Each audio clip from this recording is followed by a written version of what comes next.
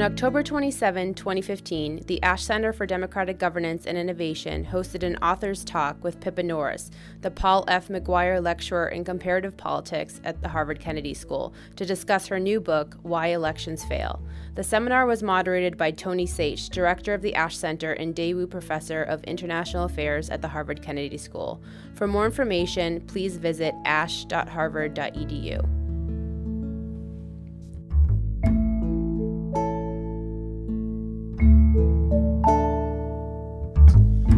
Pippa is the Paul F. McGuire Lecturer in Comparative Politics. She's also a Laureate Fellow and Professor of Government and International Relations at the University of Sydney. She's served as the Director of Democratic Governance at the UNDP in New York. And what does not appear on her CV is that 10 or 15 years ago, when both of us were in our late 20s, we taught together in the same department. 10 or 15 years ago, yeah. Sometimes it seems like 10, 15 years ago. Yes, that's right. We actually taught in the same department in the UK. It's known Pippa. But anyway, most importantly for our purposes today is that Pippa directs the Electoral Integrity Project. And today's book is the second in a trilogy of works stemming from that project. The first volume was on why electoral integrity matters. And I think what interests me in the book is the workplace's emphasis on electoral contests, respecting international standards and global norms governing the kind of appropriate conduct. And she makes in the book a distinction between governance and democracy, which I think is quite important for the work and the way this project has developed and moved ahead. And she writes that normative authority is understood to derive from the body of human rights treaties and conventions in the international community, not directly from the principles of democracy per se. I think that's what marks this work out from much of the things that I've seen written about elections. I suspect it's also something that would be contentious for many people who've written and looked at the electoral process in the past.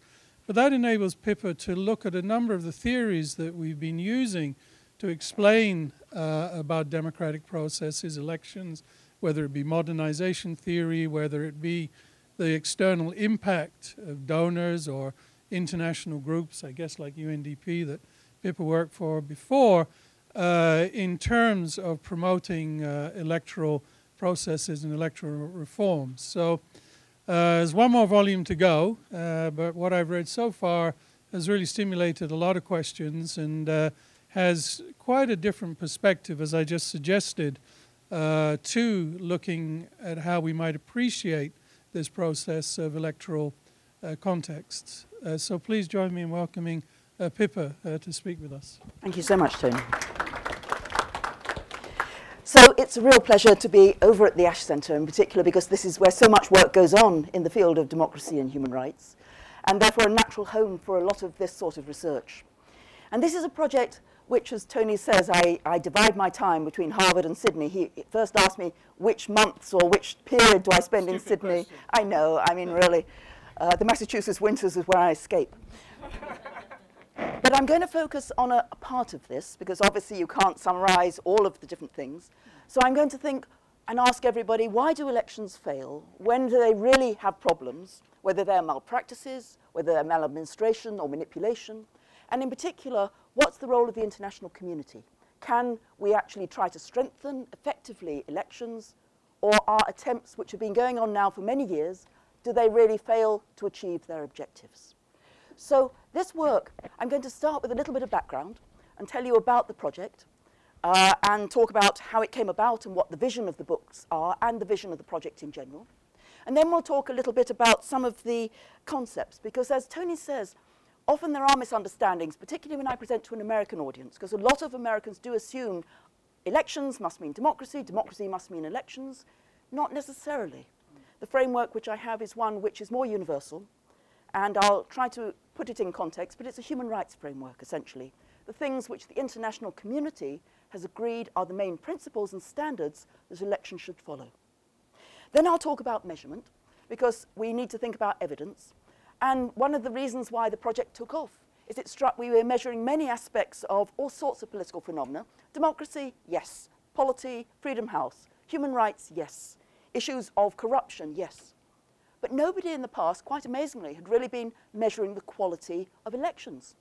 So it struck me as something that our project could do, and which we're doing now on a rolling basis throughout the world after each election. So I'll talk a little bit about that and how we measure our issues. Then I'm going to give you some arguments about why elections fail, and I'm going to emphasize 3 different international drivers. So think about all the elections going on around the world, and someday we suddenly had some fascinating elections in Africa, as well as elections in Poland and in Latin America. So why might they be more problematic than others? One factor could be a process of cosmopolitan communications and global norms. In other words, some countries are very tied to ways that information can flow across their border, and therefore when the international community tries to set certain standards, when they say that, for example, elections should be inclusive, that they should be fair, that they should be competitive, then those societies which are more open might be more subject to those sorts of messages. People might learn from other countries, so that might be one explanation as a process of diffusion across national borders. And it could obviously be a major explanation for the variety of phenomena we see around the world. So if you're a country, for example, cut off, like North Korea, but even more plausibly, like many of the countries which are more isolated, that might be more difficult to accept these global norms, whereas if you're part of that, that might be important. The second explanation, however, is different to this process of the way that norms might move across borders, and that's about technical aid and assistance. We're spending, as an international community, a lot of money trying to improve elections. We've been doing this now for many, many years, from the 1960s onwards, but it really expanded in the 1990s with the fall of the Berlin Wall and the expansion of democracy.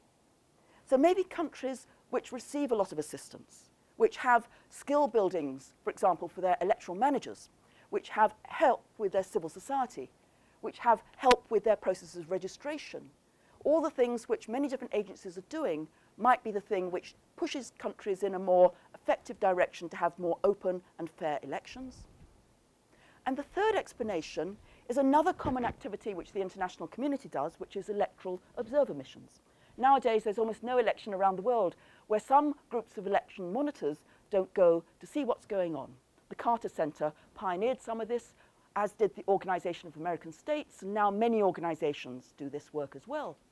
So maybe where you get electoral monitors viewing what's happening at the polling station, deterring any malpractices, that might be what again improves the quality of elections. So 3 explanations that we'll think about some evidence, think about what's going on, and then, if we have time, the next steps. Where are we going with the project in the final volume? So let's just talk a little bit about the background first. What's the project about? Well, it started off, and I hate to say it, but just between ourselves, I got the money before we had the project. The Australian Research Council were very generous, and they gave me quite a lot of resources. And I had to decide what to spend it on. And it was a few years ago we started in 2011, 2012.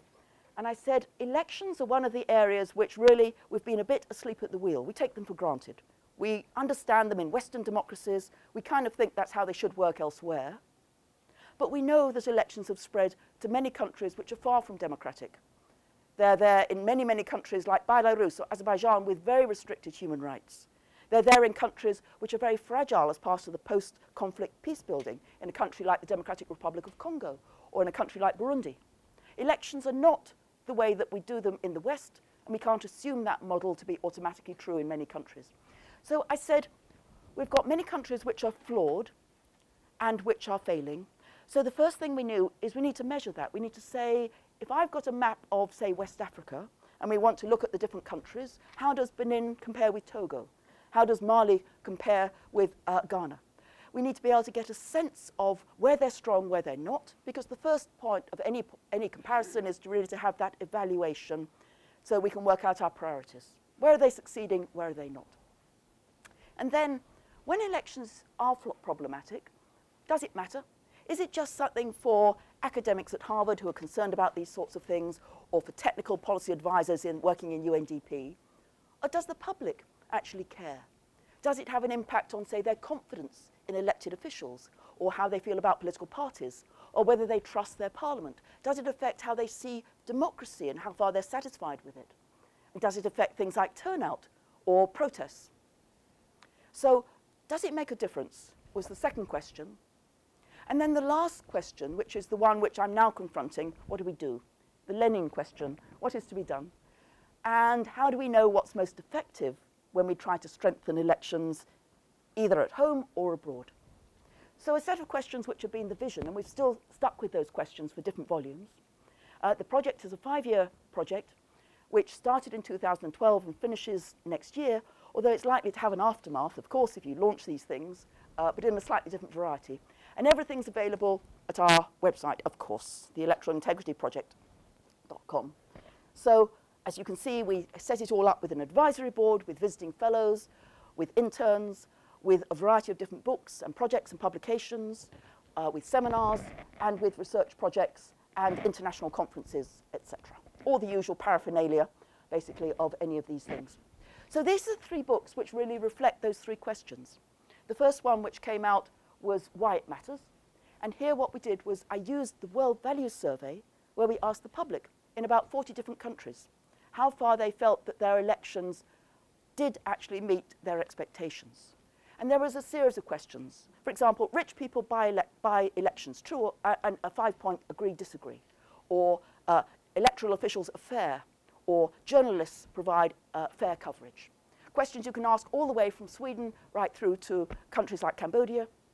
And that gives us a sense of how the public, and the first volume basically said, it's not just a matter of elites. It's not just a matter of those who are committed to democracy. In fact, most people in most countries have very clear views about elections. It's the one occasion they actually experience democracy. It's the one occasion where they can participate in a mass level. And where they go wrong, their views are actually very close to how experts see elections and where they see elections are going wrong. So the public isn't fools, and it matters for their confidence. And you know, so many countries we're worried about confidence in parties, confidence in parliaments. And if your elections go wrong, or they're flawed, your friends aren't on the register when you go to vote, or the polling station isn't open, or there's violence and intimidation, or you observe corruption or vote buying. Lots of different reasons an election can go wrong. But if it does go wrong and you experience that, then turnout goes down and people protest, whether peacefully or violently. So it matters. The second volume is the one I'll talk about, Why Elections Fail. And the next one is What is to be done, Strengthening Electoral Integrity, which I'm still struggling with immensely. And I'll share my pain with you in a bit. This is Why Elections Matter, for a variety of different attitudes. And then Why Elections Fail. And the book itself covers more than the international community. It covers things like structural constraints. Think about trying to have an election in Afghanistan, in a country with inhospitable terrain, lack of communications, lack of an infrastructure, lack of officials who've got any experience, violence, intimidation in local areas, warlords who control particular provinces, credible logistical issues. So logically, in a country which is poor, or a country with conflict, or a country with natural resources, that creates real challenges and risks for having an election. International forces are the chapters I'll go into.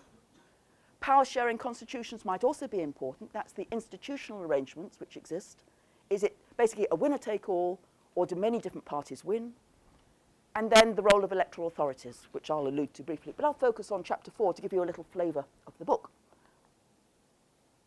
So what's the concepts? When I talk about electoral integrity, when I talk about it in an American context, first everybody thinks I'm a Republican, and I'm talking about impersonation or intimidation, impersonation, double voting at the ballot box. That's not what it's about. I actually got it from the Kofi Annan report, which talked about electoral integrity.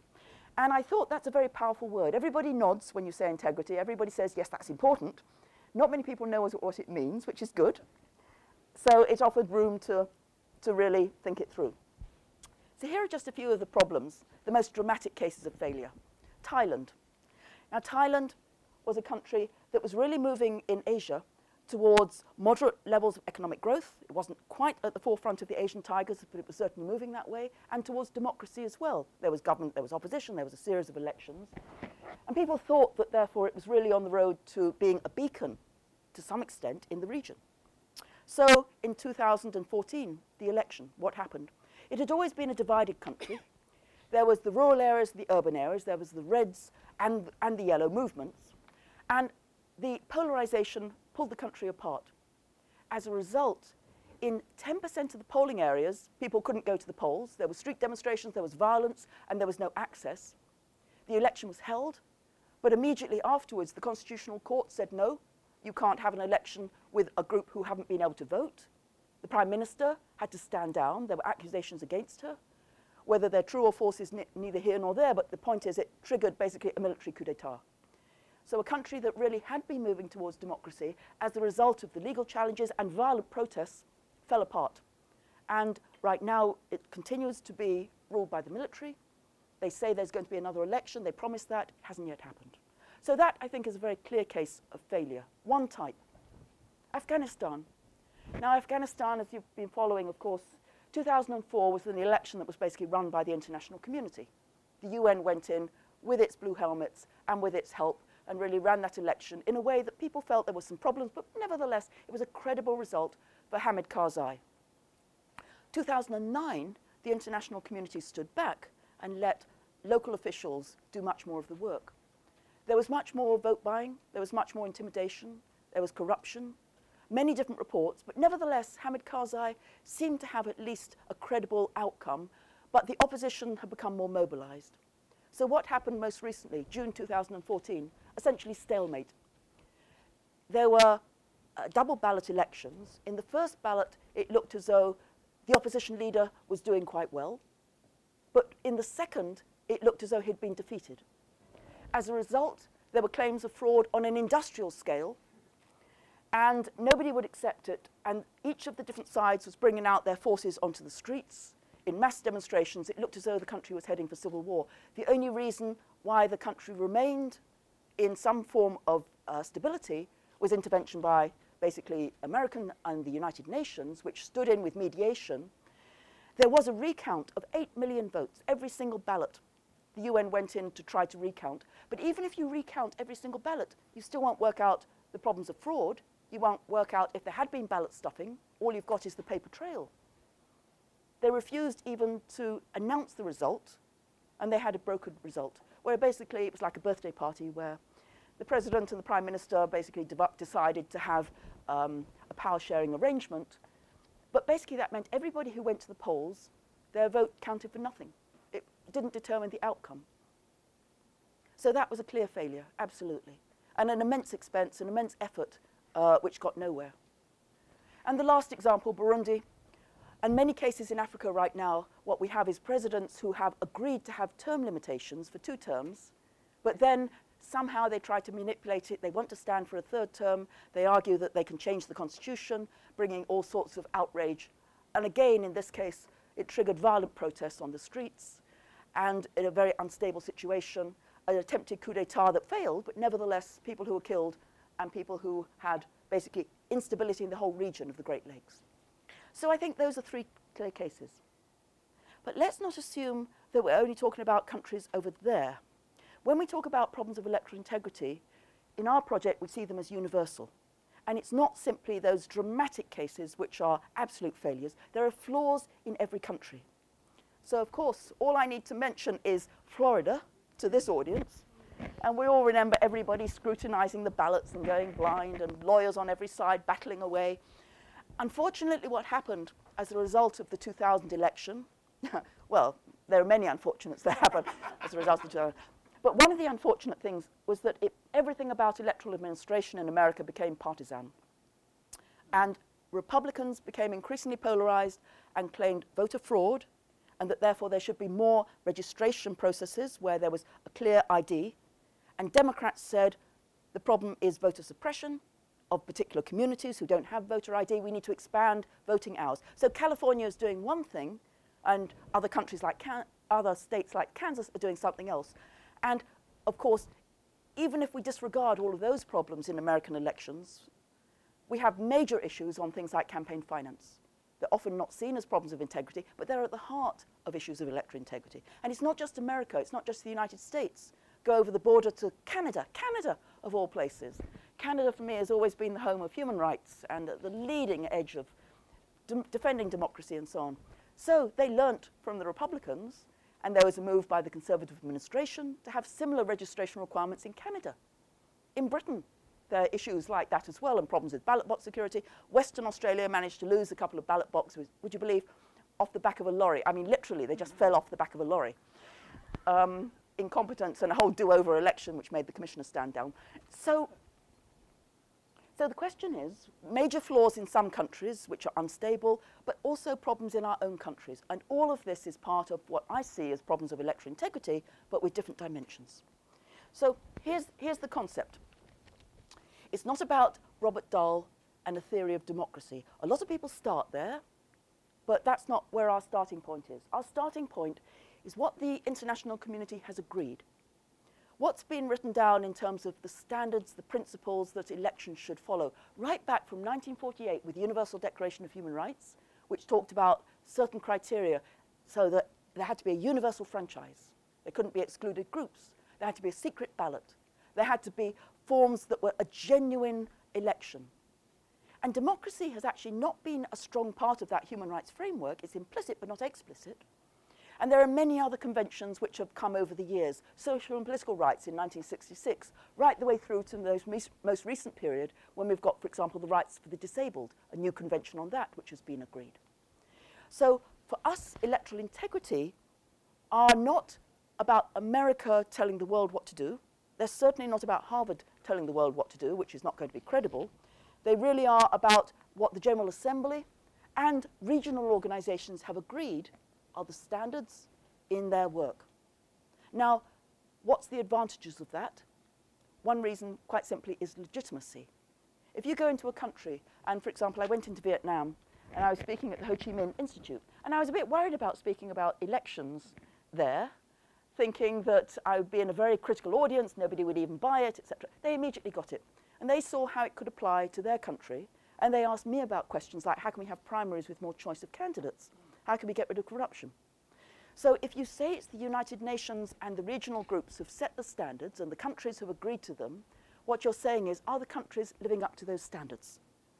And so it has tremendous advantages of being authoritative, and it applies to every country, and it applies throughout the electoral cycle.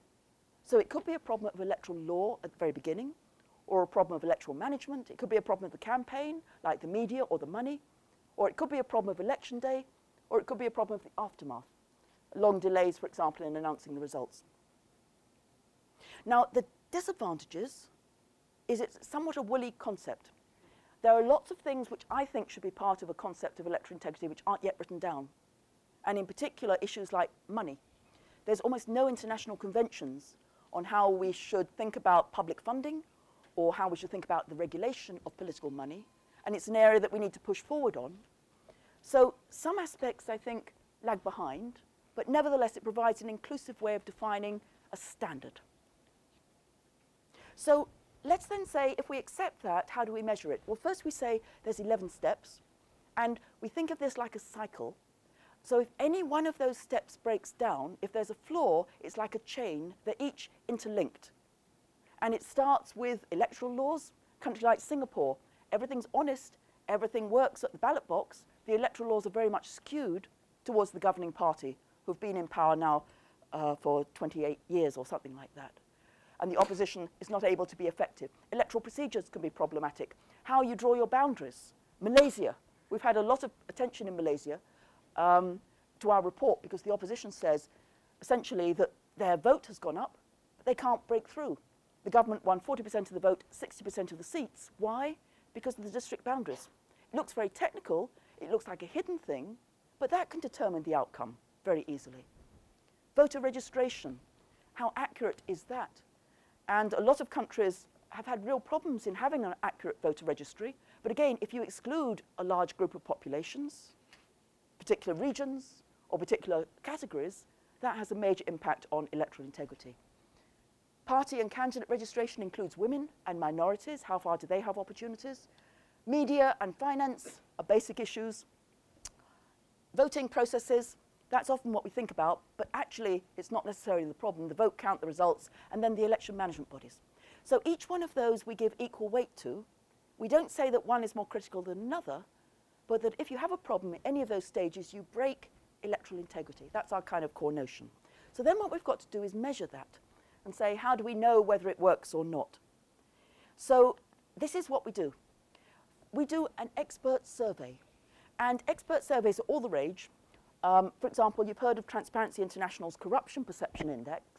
Basically, the idea is you don't know about corruption with any objective indicators, but you can ask experts. And a survey should get at a view of how different countries rank and what the problems are.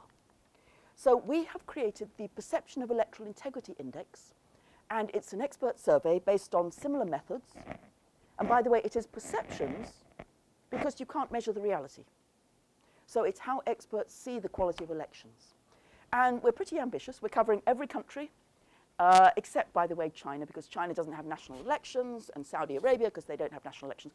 But every national election at presidential and parliamentary level, and we've done it worldwide since 2012. The only countries we exclude are the microstates with a very small population, because I just can't find my experts in Nauru and Palau and some of the Pacific Islands, much as I'd love to include them as well. The countries which don't have elections, there's about 6 countries right now, and so they're obviously, they don't have national elections, although they obviously have local elections.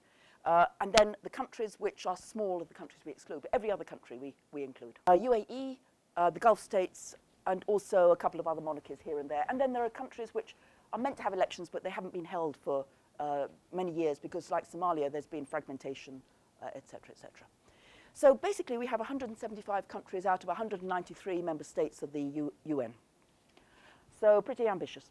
And we basically ask people 1 month after each election, like with Canada, the results have just been declared. So we then go out and we ask our experts a range of different questions. We're also doing, by the way, some subnational countries. So we're looking where a country varies a lot, like India. We're then doing at regional level, so we can compare within a country. We've got teams of experts in each of these. In Mexico, we covered the United States, in Venezuela, and so on. All of our data is available. Any graduate student in the room, you want data on any of these things, you pull it down. We don't sit on it. It's public available, and we really encourage everybody to use it. And one of the things which has struck me, by the way, Tony, is that we've got a lot of graduate students who are interested in these issues. They've never had any information they can use because they come from various countries where they know it's the critical issue, but they've never been able to monitor it or compare. So there's a new generation coming in. We're creating a new subfield, hopefully. So we define experts. Now, this is a contentious matter whenever I come in front of various groups, basically rather like us, it has to be said. So it's not journalists, it's not electoral officials, it's not politicians. Why? Because it's very difficult to find an impartial group. Are scholars impartial? We hope so. We certainly try to test that, but we define it in terms of political scientists or lawyers or historians or economists or others who've published on that election and have an awareness of that country. And we include both domestic and international. So we do try and test something about their background. And we vet them, and we ask 40 experts per country. And in some countries, we've got a wonderful response rate. You know, the Netherlands, it's great, 90%. In other countries, really difficult, especially if nobody's studying elections in that country. So the most repressive countries, there isn't a tradition of studying them. But nevertheless, we try and find experts who've got 9,000. So what do we ask? Well, this is where the handout comes in. I don't know if everybody got the handout. If not, I've got just a few more, which I can pass around. On the back are our 49 questions. And yeah, you can see some of them. So what we try to do, they're agree, disagree on a 5-point scale. Sorry to sound nerdish. But they basically are things, they're not technical. They're not things like what type of electoral system do you have or what type of quota. They're judgments which everybody who's expert, who has some awareness of that country should be able to answer about how the elections worked. And they're positive and negative because we want to basically not just allow people to tick down the road. So think about the elections in your country. And can you give your judgment on elections were well managed or electoral officials were fair, newspaper provide balanced election news, ballot boxes were secure, etc., etc. A range of different questions.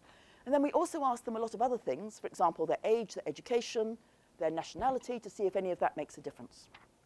So we're also going to add a new battery from next year, which is thematic. So we're going to pick a topic and just add a new issue which will rotate, just as issues come onto the agenda or a particular issue comes up. For example, disability. is a major issue for the international community, so we might ask a battery about that just for 1 year. Now, let's look at the results. And here, the first thing I want us to do is just to look at the map.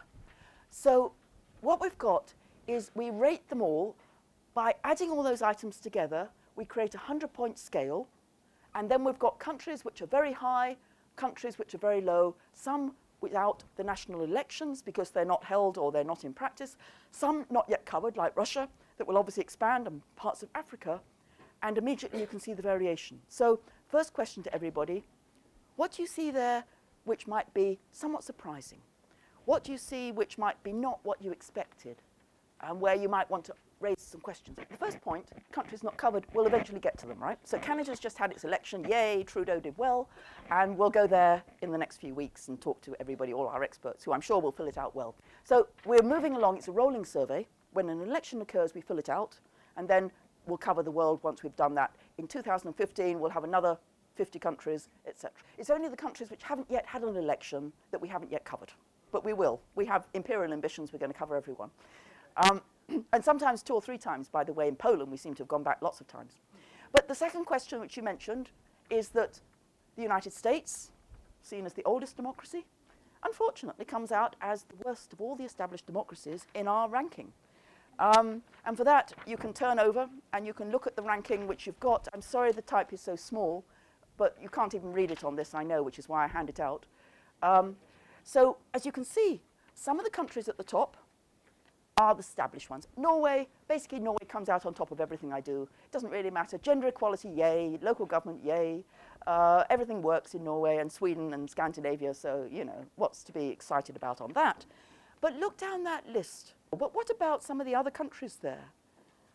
Costa Rica, doing really well. Lithuania, they did excellently in 2014. There were headlines in Lithuania how well they'd done on their elections. Middle income, an effective state, only transitioned, of course, 1989, 1990, and yet doing remarkably well. And you'll find a number of developing countries. So one thing could be, in a particular case like Tunisia, why did they do quite well? Well, maybe people were thinking things are dreadful. Every other country in the Middle East had gone disastrously wrong, and so Tunisia did better than average, and so people gave it a slight boost. That's entirely possible. But we can find out that because we'll go back, of course, over time. So we can see, is there consistency or are there differences? The interesting thing, for example, about the United States is we've done both the midterm elections in 2014 and the presidential elections in 2012, and they both came out much the same. So there are judgments over time which allows us to see, was it simply expectations of a change, or was it a real judgment of those experts? So the second one you mentioned is Rwanda. And of course, they're not the only country which is doing much better than you might expect. Any other countries, again, which jump out as being really little Uruguay, which always seems the Switzerland of Latin America. But again, they do well along with Costa Rica on nearly everything. And interestingly, of course, you'll have seen Guatemala and the problems there of corruption and instability. Venezuela, real problems which are coming up with that election happening. Nobody knows what's going to happen, but we're monitoring it very carefully. So I think that some of these are very plausible about what's going on. They really do tell a broader story that we can get by looking at electoral observer reports, monitoring media coverage, and thinking about a range of other issues. But still the fact that, for example, Rwanda did well, and there are some other cases there which are better than might be expected. Any others which jump out? There's one or two. North Korea. That's right. The fact that North Korea seems to do quite well. So in the region, of course, Mongolia does, but Mongolia is doing pretty well in democracy. North Korea. And the other exception there is Cuba.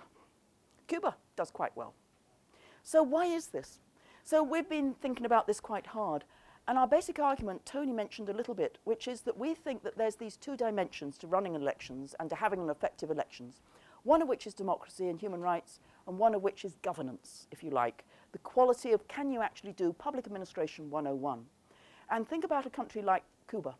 It's a country where there's only a one-party state. Nevertheless, there's some interaction for the selection of candidates, according to some of the best studies. There is some choice at the local level.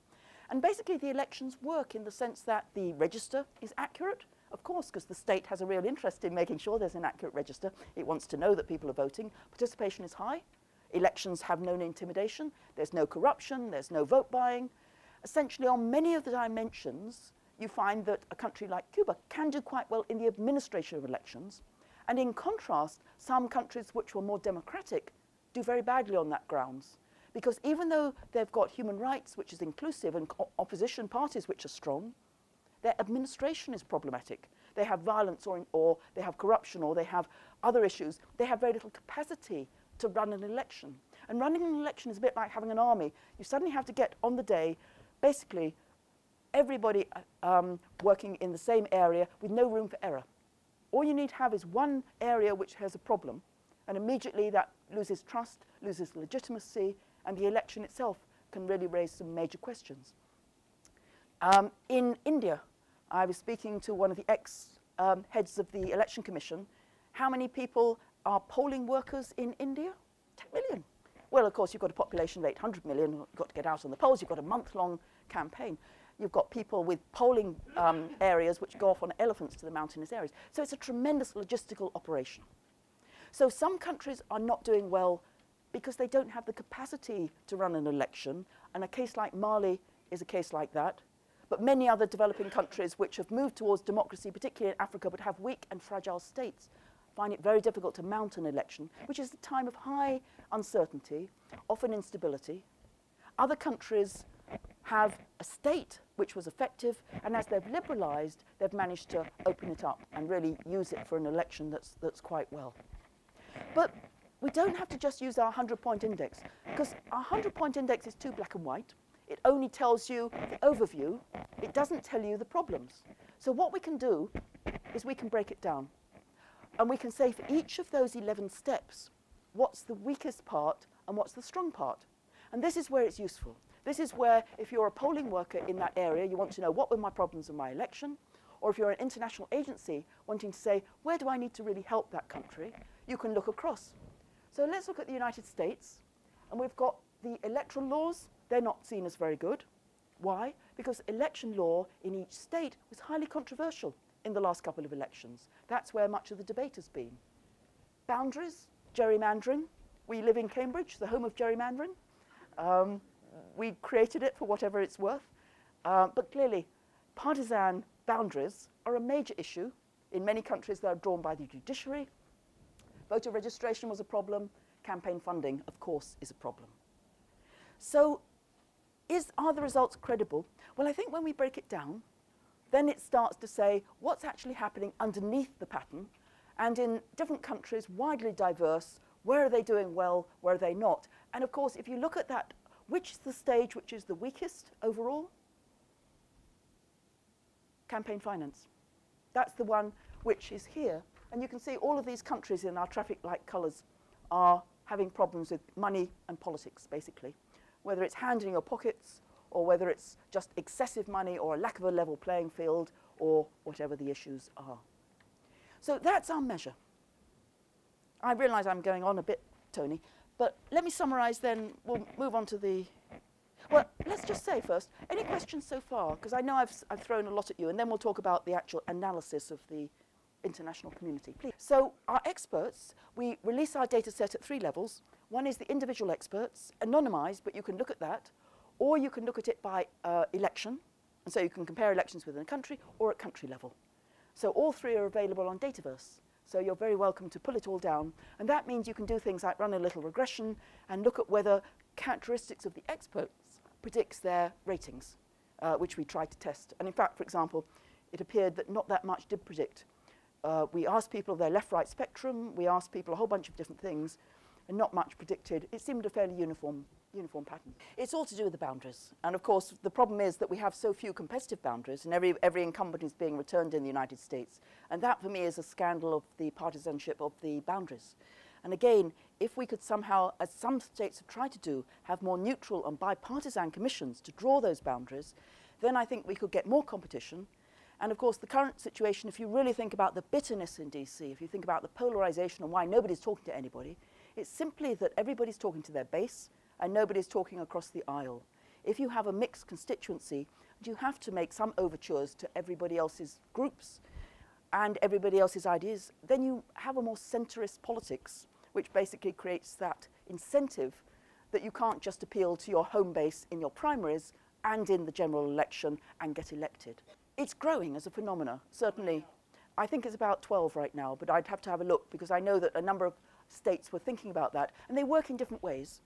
The Brennan Center for Justice is very good at documenting some of those changes and looking at state laws on lots of different issues like registration processes, voting processes, and also commissions for boundaries. California, for example, always leads the way in these progressive matters, and they've moved towards that direction. It still hasn't got rid of incumbency advantages in a way which is purely neutral, but it's moved a little bit in that direction, and I think that's a good thing. Any other questions about the measures so far, or are we all okay that we can kind of think, okay, this is a measure, and let's have a look at some results? Well, let me also just mention that, again, I was down at the UN last Tuesday, as I said to Tony, and I was speaking in front of most of the major agencies, and most of the agencies were doing electoral observing, and they bought this idea, and for them it was a good complementarity. They're facing the challenge that they go into an election and they're increasingly finding lots of competition. So the EU will go into Russia, but so will observers from the CIS. And as a result, their message is being diluted. So what we can do is provide an independent source of evidence that they can then use. And it's also been very effective at what I would term naming and shaming. The publicity when we produce our annual report, which comes out every year around February, in particular has incredible the amount of coverage in lots of countries, but particularly where opposition can say the elections are not fair, they're rigged, they're manipulated, they're problematic, and it's not just us who's claiming that, but here's an independent expert and a group who's really pushed for that.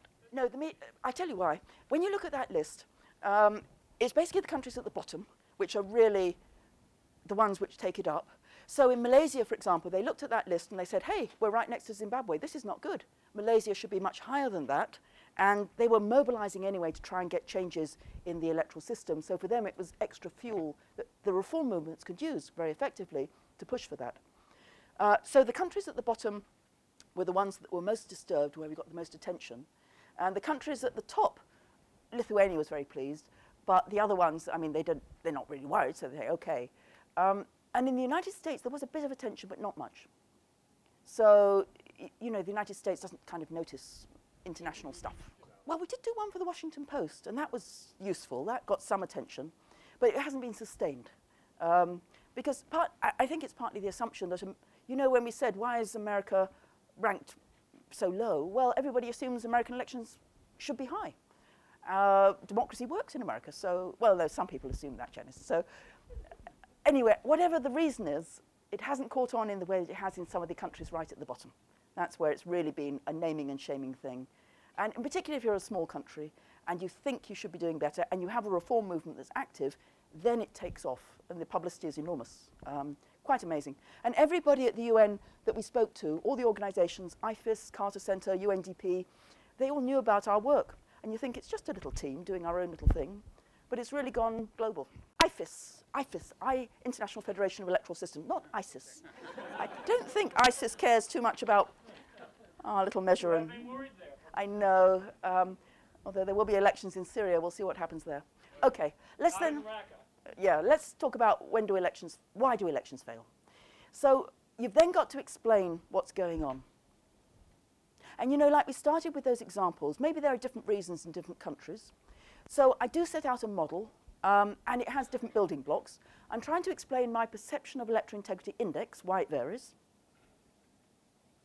So the first thing we can put in, fixed structural conditions. Countries which are large, countries which are poor, countries which have bad infrastructure, countries with the resource curse.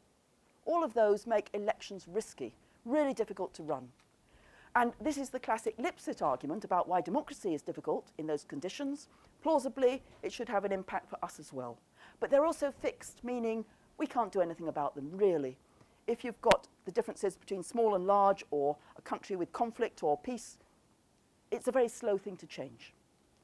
International forces are what the international community does, and how we can try and assist an election. And right now, we're spending about 1/10 of all of our international assistance overseas aid on governance and civil society. And quite a lot of that is being spent on elections. I calculate about $500 million every year. Both of those should have an effect on electoral integrity. But in addition, the book says constitutional power sharing, which is the light part argument. The more that you have more winners, the more that people feel included, that should lead to more effective elections and more stability. And the role of election management bodies is critical because they're the ones that deliver the election. They're the ones who do the grassroots work for that. So different chapters pick up on different parts of this. I don't believe in parsimony, as our economists do, and just having one thing which explains the world. But I think for the time being, I'm just going to talk about this element and leave the other ones for granted. And all of these go arrow, arrow, arrow, and then the arrow goes back, and it goes back, et cetera, et cetera. OK. So here's the theory. And what you'll find is that there's a number of scholars who are doing some good work in this field who've started to take this up. And the argument they make is that carrots and sticks matter, the international community. So the work of things like the UNDP, or the Organization of American States, or the Carter Center, are all part of the international impact. And they all seek to have a program on democratic governance. So we've got work by Danielle O'Donoghue, who's good, Susan Hyde, Nicholas Marinoff, and others. And what they say is that three things in particular might impact, and I mentioned them earlier: cosmopolitan communications, transmitting across borders. Are your borders open or are they shut? The more they're open, the more you should be part of the international community and global norms should go into your country. Think about East Germany and the way in which they got all the messages from the West. So when there was an opening, immediately they could adopt those norms versus a country which is miles away from all of those things. Technical assistance and development aid, obviously that should improve the quality of elections. And lastly, electoral observers, when people go into a country and observe. So what's the evidence for each of these different things? Well, first, we know that globalization has expanded. This shows us a very good scale, and it's developed by a Swiss institute who look at trends in globalization using three different indicators. They have some lovely indicators of social globalization. They're things like how many McDonald's a country has. Political globalization are things like how many countries are members of international organizations. We have economic globalization by trade. And you can see basically the pattern: slow globalization in the 1980s and an increase in the 1990s. So plausibly, the more that you get information about how elections work in your region and in the world, the more you're going to expect that in your country. Aid spending has also gone up. And again, let me show you this. This is from 1971 through the most recent period, from official development assistance, and look at what happens. An enormous expansion in the 1990s through to 2000. It's also quite fascinating that this happened quite late. It wasn't happening with the fall of the Berlin Wall. It took more or less a decade after that before the international community, with all the bilateral donors, really put money into governance and civil society, a wide range of different programs. So plausibly, the more money we put in, then the more that might affect whether or not elections work. And the big transition. And of course, that transition is complex to explain. That's a whole nother book. It's partly about the World Bank, it's partly about 9/11, it's partly about Bush, and a whole range of other things which affected the international community around that period. And then election observer missions. This gives us a nice graph showing how they were started early on, but very few happened in the 40s and 50s. There were a few. Cambodia was important, but not that many occurred. But look what happened, again, from the third wave onwards. And more organizations are sending missions whenever an election occurs to see what the quality of the election is like. It started off in this is the end of the fall of the Berlin Wall, the beginning of the big changes then in Central and Eastern Europe, and then ultimately other changes in Africa and other parts of the world. So more missions, more globalization, and as we've seen, more international aid. What works? Now here's my model, and I know some of you will hate it, some of you will not. So let's see how we go. First, what I do, my dependent variable, what I'm trying to explain, is the perception of electoral integrity index you've all got, that 100-point scale. First, what I do is I put in the economic factors. And what I'm looking for is this a good predictor of perceptions of electoral integrity? And quite simply, income per capita GDP is a good predictor. If you're poor, you're more likely to have problems in your elections than if you're a rich country. No surprise. But it's actually also a stepped shift. It occurs around 15,000 per capita. Once you're past that level, your elections work. Natural resources, the curse of oil because of state capture is negative. So those two things you can't do much about. Then I put in the first couple of factors. And what I've got is the index of globalization I just mentioned and the level of the quality of elections in countries around you. You know that you mentioned South Africa, but also if you look, Lesotho and other countries in the Southern Cone were also green. And we saw that there were clusters in other regions. So what we find is that natural resources continue to be a problem, unfortunately. If you have oil and gas, that's not good for your quality of your elections. But whether or not you're globalized or isolated and how your region is going is really important. And the best example of that is, I think, Central Europe following the opening up of membership of the European Union, where that clearly affected all of those countries in the region. And the example and the carrots and sticks the EU used was very effective at trying to improve the quality of elections in all of those member states. It's now had more problems, of course, which we won't go into, but nevertheless, that seems to be an important factor. Now, again, that's a fixed condition. You can't affect who your neighbours are. And by the way, it's negative as well as positive. So if you live next to South Africa, that's great for your elections, probably. But if you live next to Russia in Ukraine, you'll be negatively affected. If you live next to China, not so good. But those are things which are important predictors of how your elections work. What about aid spending? No result whatever. No significant result. Now, this for me was, of course, very disappointing in the sense that I'd been working at the UNDP, I'd been trying to help these organizations, and I thought surely some of the things we're doing, all the money we're spending, would have some impact on the quality of elections. And I thought it was actually one of the stronger areas of development aid, that we knew what we were doing. But no. Why might it have been negative? Why is there no result whatever? Why is it that the total amount of spending on elections and on democratic participation, which I've used as a 5-year average, has no impact on the quality of elections? But nevertheless, even controlling for that, I find no impact on the amount of money we're spending on all of our work and the quality of elections. There's an obvious reason which will strike everybody as soon as we think about it. They don't read your reports. They don't read my reports. No, I wouldn't say that I'm that influential that if they read them, they'd suddenly do a lot better. Not yet, anyway. No, that's not quite the reason. Anybody else? That's right. You're spending most on places like Afghanistan.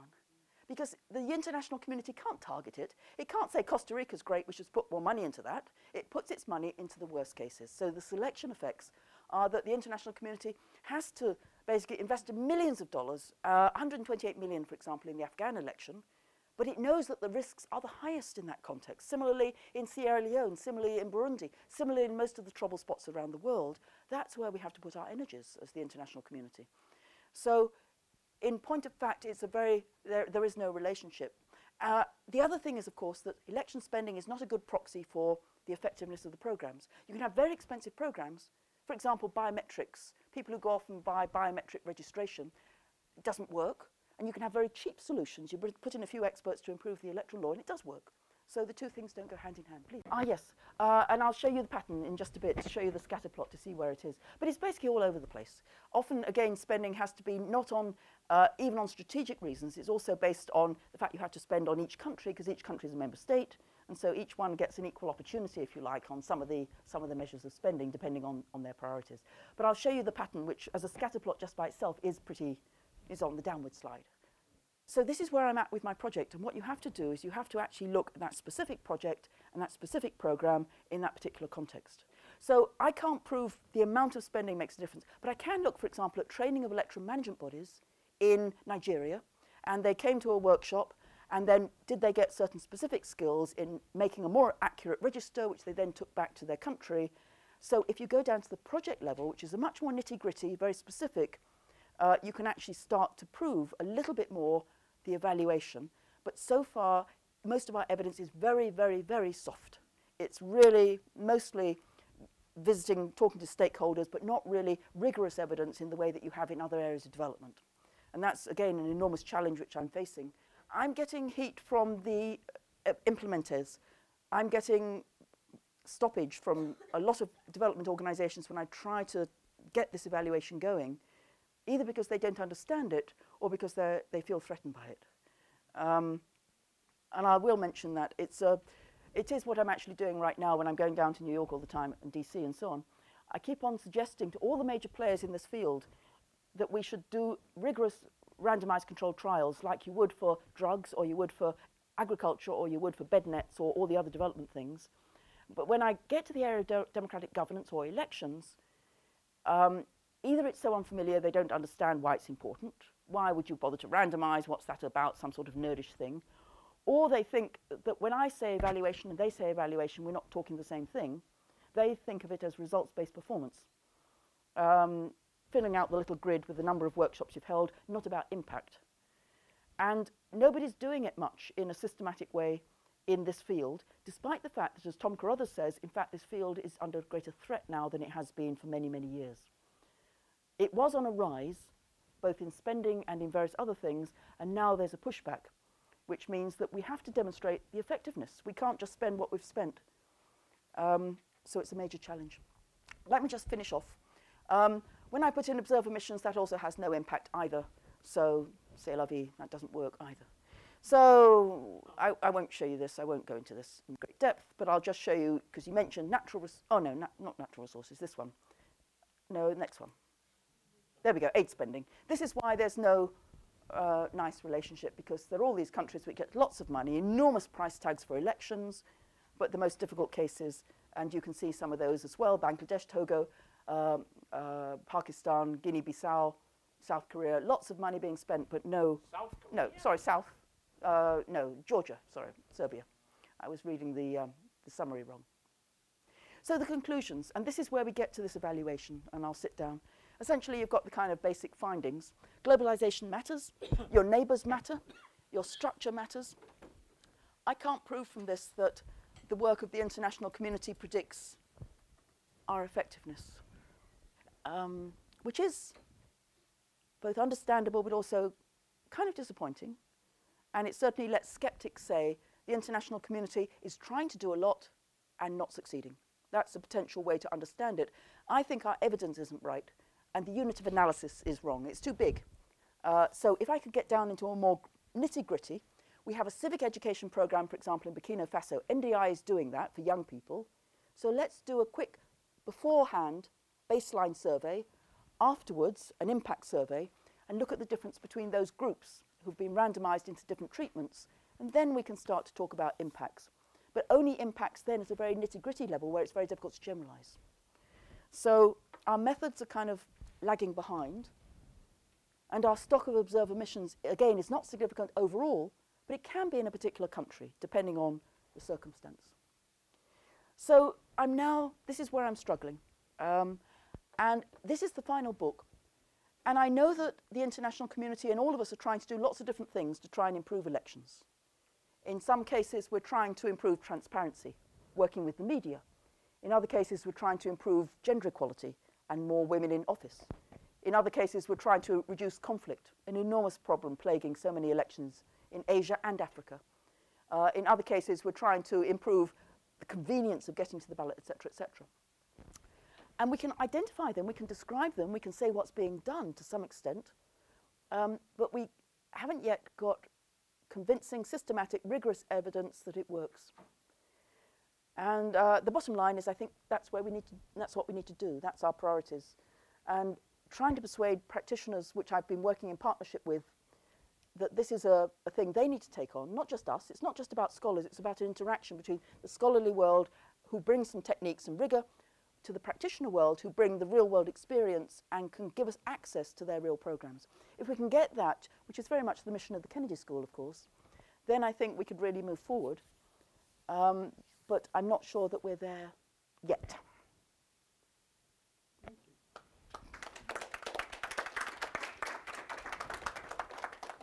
For these questions, measures around both the quality of governance and, I guess, more general kind of human rights practices in the country. So I would expect those, might matter. And there are also areas where development agencies also work, on a longer term basis. So I'm not actually that surprised by the results on the aid, because you get that in other areas of development assistance as well, partly because you do have these other underlying kind of structural factors.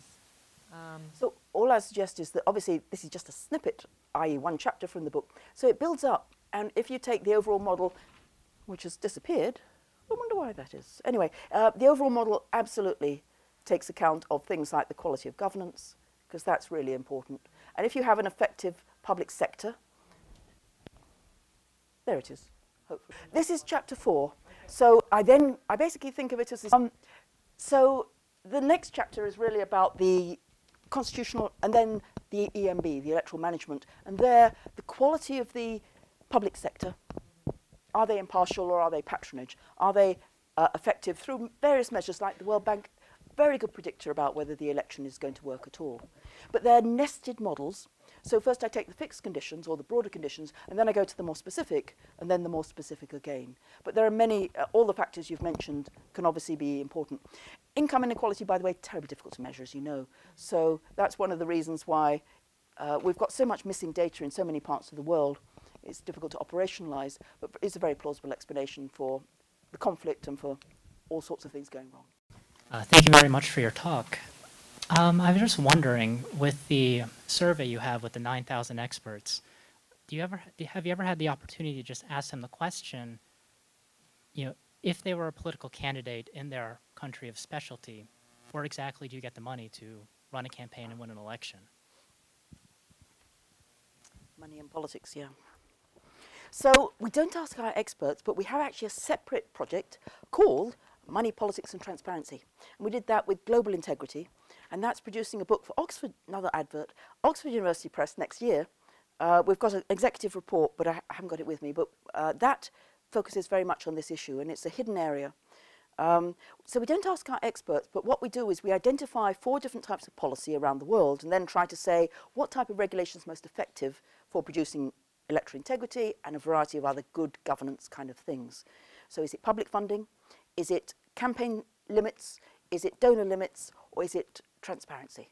And we're covering 60 countries in the study by Global Integrity and trying to get some more data on that. But as you saw, it's a major problem. It's a major issue of all the different countries. And it's shared. I mean, it's every affluent country as well as every poor country has got this issue of money in politics. Thank you for your talk. I'm not surprised that you're meeting resistance in reporting the absence of movement in both observing and in financial support. There are 2 large industries built around these events. But psychosis is defined by repeating the same thing again and again and expecting a different outcome. I would imagine that the real causes in these bottom feeders, where all the money is going, is really gender inequality, poverty, and lack of education. And until these are addressed, or at least until the appropriate organs turn their attention to them, you're not going to see any movement.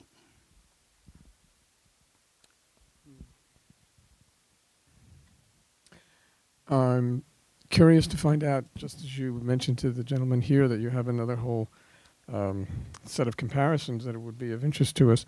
For Chapter 5, where you talked about power sharing, ranked choice voting is something that happens in Cambridge, happens in the House of Representatives or deputies in Australia. I, at this point, am very optimistic that it could improve the quality of both governance and democracy in the United States. Do you have any evidence for that, or other forms of power sharing that ranked even better that you could share with us now?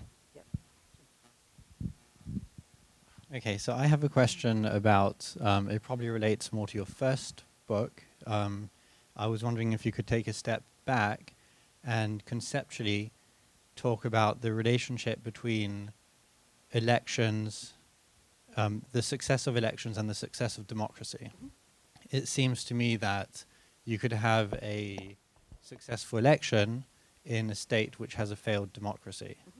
That's good. And I love your definition of psychosis, because, of course, for me, it's like banging my head against a wall, which is very similar. So there is resistance, because there are inbuilt interests. And therefore, you say, let's evaluate, and we should think about evidence, and you want to learn whether what you're doing is better. But, of course, it's like trying to evaluate faculty at Harvard as well. There's always resistance from those who are being evaluated. And so if there's a sufficient indifference or lack of pressure, and some agencies are changing. So USAID now does have its official evaluation policy. And so for every project, it's meant to build in an element of evaluation. But, you know, it is expensive to do. Out of all the small projects, you spend $300,000 on a project, you're meant to spend X on evaluation. They say, so can we do it? Technical capacity is low. They don't know how to do it necessarily. And so they do this kind of, I'll go there and do a document review and talk to multiple stakeholders and use all these other words. But people are pretty happy. You know, they've got paid and they've gone on this nice jolly, so why would they not say good things? So it's soft in the way that we do our evaluation. But I think evidence-based policy is driving a lot of other changes in many other Nordic societies, that's for sure, and in Britain and in other places. So it's moving into the development field, and hopefully democratic governance will pick up on this more than they have at present. It's just a laggard in certain areas.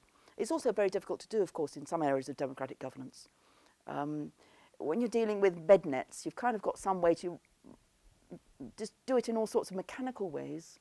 When you're dealing with a major, say, electoral law reform, how do you ever think about an experiment or anything like that? But it can be done. On the question of the issue of electoral systems, yes, absolutely. So I put in proportional representation versus majoritarian, and the quality of elections is much better under PR, as you would expect. I can't talk about specific aspects because often they're so contextual in one particular country or another. But in general, the more proportional versus a mixed or a majoritarian system, which is a winner-take-all, is a better system for electoral integrity. And there's a plausible reason, because if you think about a simple example, Democratic Republic of Congo in 2006, 30-year civil war, and they had a presidential election to try to resolve it. So the UN put in all of its force to try and make it work. They chose the French second ballot system for a president, which is a winner-take-all, which meant not only did you have to repeat the election twice within a month, which doubles the expense, but then in the first election people were unhappy, and then in the second election they could only vote for the top two, and then only one can win. Well, this is no way to actually get everybody at the peace table thinking they've got a stake in the system, especially when, if you don't have a voice in it, it's life-threatening. It's not just a matter of, you know, well, in a few years I'll get in. It was really seen as a decisive transition, and it failed within a few months. Everything fell apart again in that country. So proportional representation and all the other elements, i.e. federalism and parliamentary versus presidential, they all matter. The more, you know, every time I look at Leitpart's theories, it kind of works. It really does, in this area as in many others. So the more power sharing in the Constitution, the better the election's going to be, by and large. And by the way, it creates the checks and balances and it builds trust. That's the reason. If you have more parties in Parliament with scrutiny of the EMB, less opportunities to manipulate. And because you've got those parties engaged, you build trust in the system. You don't think somebody's going to manipulate it because you know more what's going on. And then the last question about democracy and elections. As we say, they're two different things. And what we find, interestingly, by the way, is there's also a curvilinear pattern in some of these. So think about it from absolute autocracies which are just opening up. So a Belarus, for example, where more or less the results are, weighed before the actual vote is known. And then you get perfect democracies like Norway at the other end, and then the groups in between. So the hybrid states are the ones which aren't perfect or established democracies, nor are they rigid and repressive autocracies. And it's in that middle group where you get the highest level of conflict and contention, the greatest risk of the whole election breaking down in a variety of ways, and also problems of major manipulations. Why? Because it's much more, the opposition thinks they've really got a chance. They're not based on 10%, they might have 40% of the vote. So they think if we just shake the tree a little bit more, if we complain to the Electoral Commission, if we try and get out the votes with a few little manipulations. By the way, gerrymandering's very bad. Sorry, not gerrymandering. Single member districts. You're more likely to have corruption and problems at the ballot box if you have single member districts than a multi-member. You've got much more incentive to try to manipulate the result. So the closer the election, then the more the opportunities in hybrid regimes without rule of law to really try, everything can go wrong. So they're very risky. And it's easy to say countries should move from autocracy to democracy, of course, but that middle group, which people like Jack Snyder and others have always highlighted, are really the difficult ones. You're neither fish nor fowl, and how you get to be a democracy is you have to go through this transition, but getting there is incredibly risky, and they often have very weak states, so they can't have the capacity to deliver. And by the way, you're also electing politicians who basically have to make big promises, ridiculous promises, if you've seen in countries like Nigeria. You know, they're going to get rid of Boko Haram in a month or something nuts, and then no capacity to do that. So people get disillusioned. The first election, big promises. Second election, nobody turns out. Could you say a few words about the architecture of the international? This is the first lecture I've heard in a long time where I heard the speaker use the word international community and didn't start swearing inside. I'm a multilateralist, what can I say? Are there specific UN agencies that deal with elections? Yeah. What are they, and Okay. what percentage, how much of this activity do they play as compared with the Carter Center or USAID or? So what you've got in the UN is two bodies. One is the UN EAD, Electoral Assistance Division, which is under the Department of Political Affairs, which is under the Secretary General. So they're the first port of call. If you ask the UN to help you with your election, which you have to do for the UN to get engaged, then they vet them, basically to say, are we being used, or is this a genuine opportunity somehow to improve the quality of the election? By and large, they say yes, but sometimes they say no because they think it's simply an attempt to use the UN brand, but it's going to be manipulated.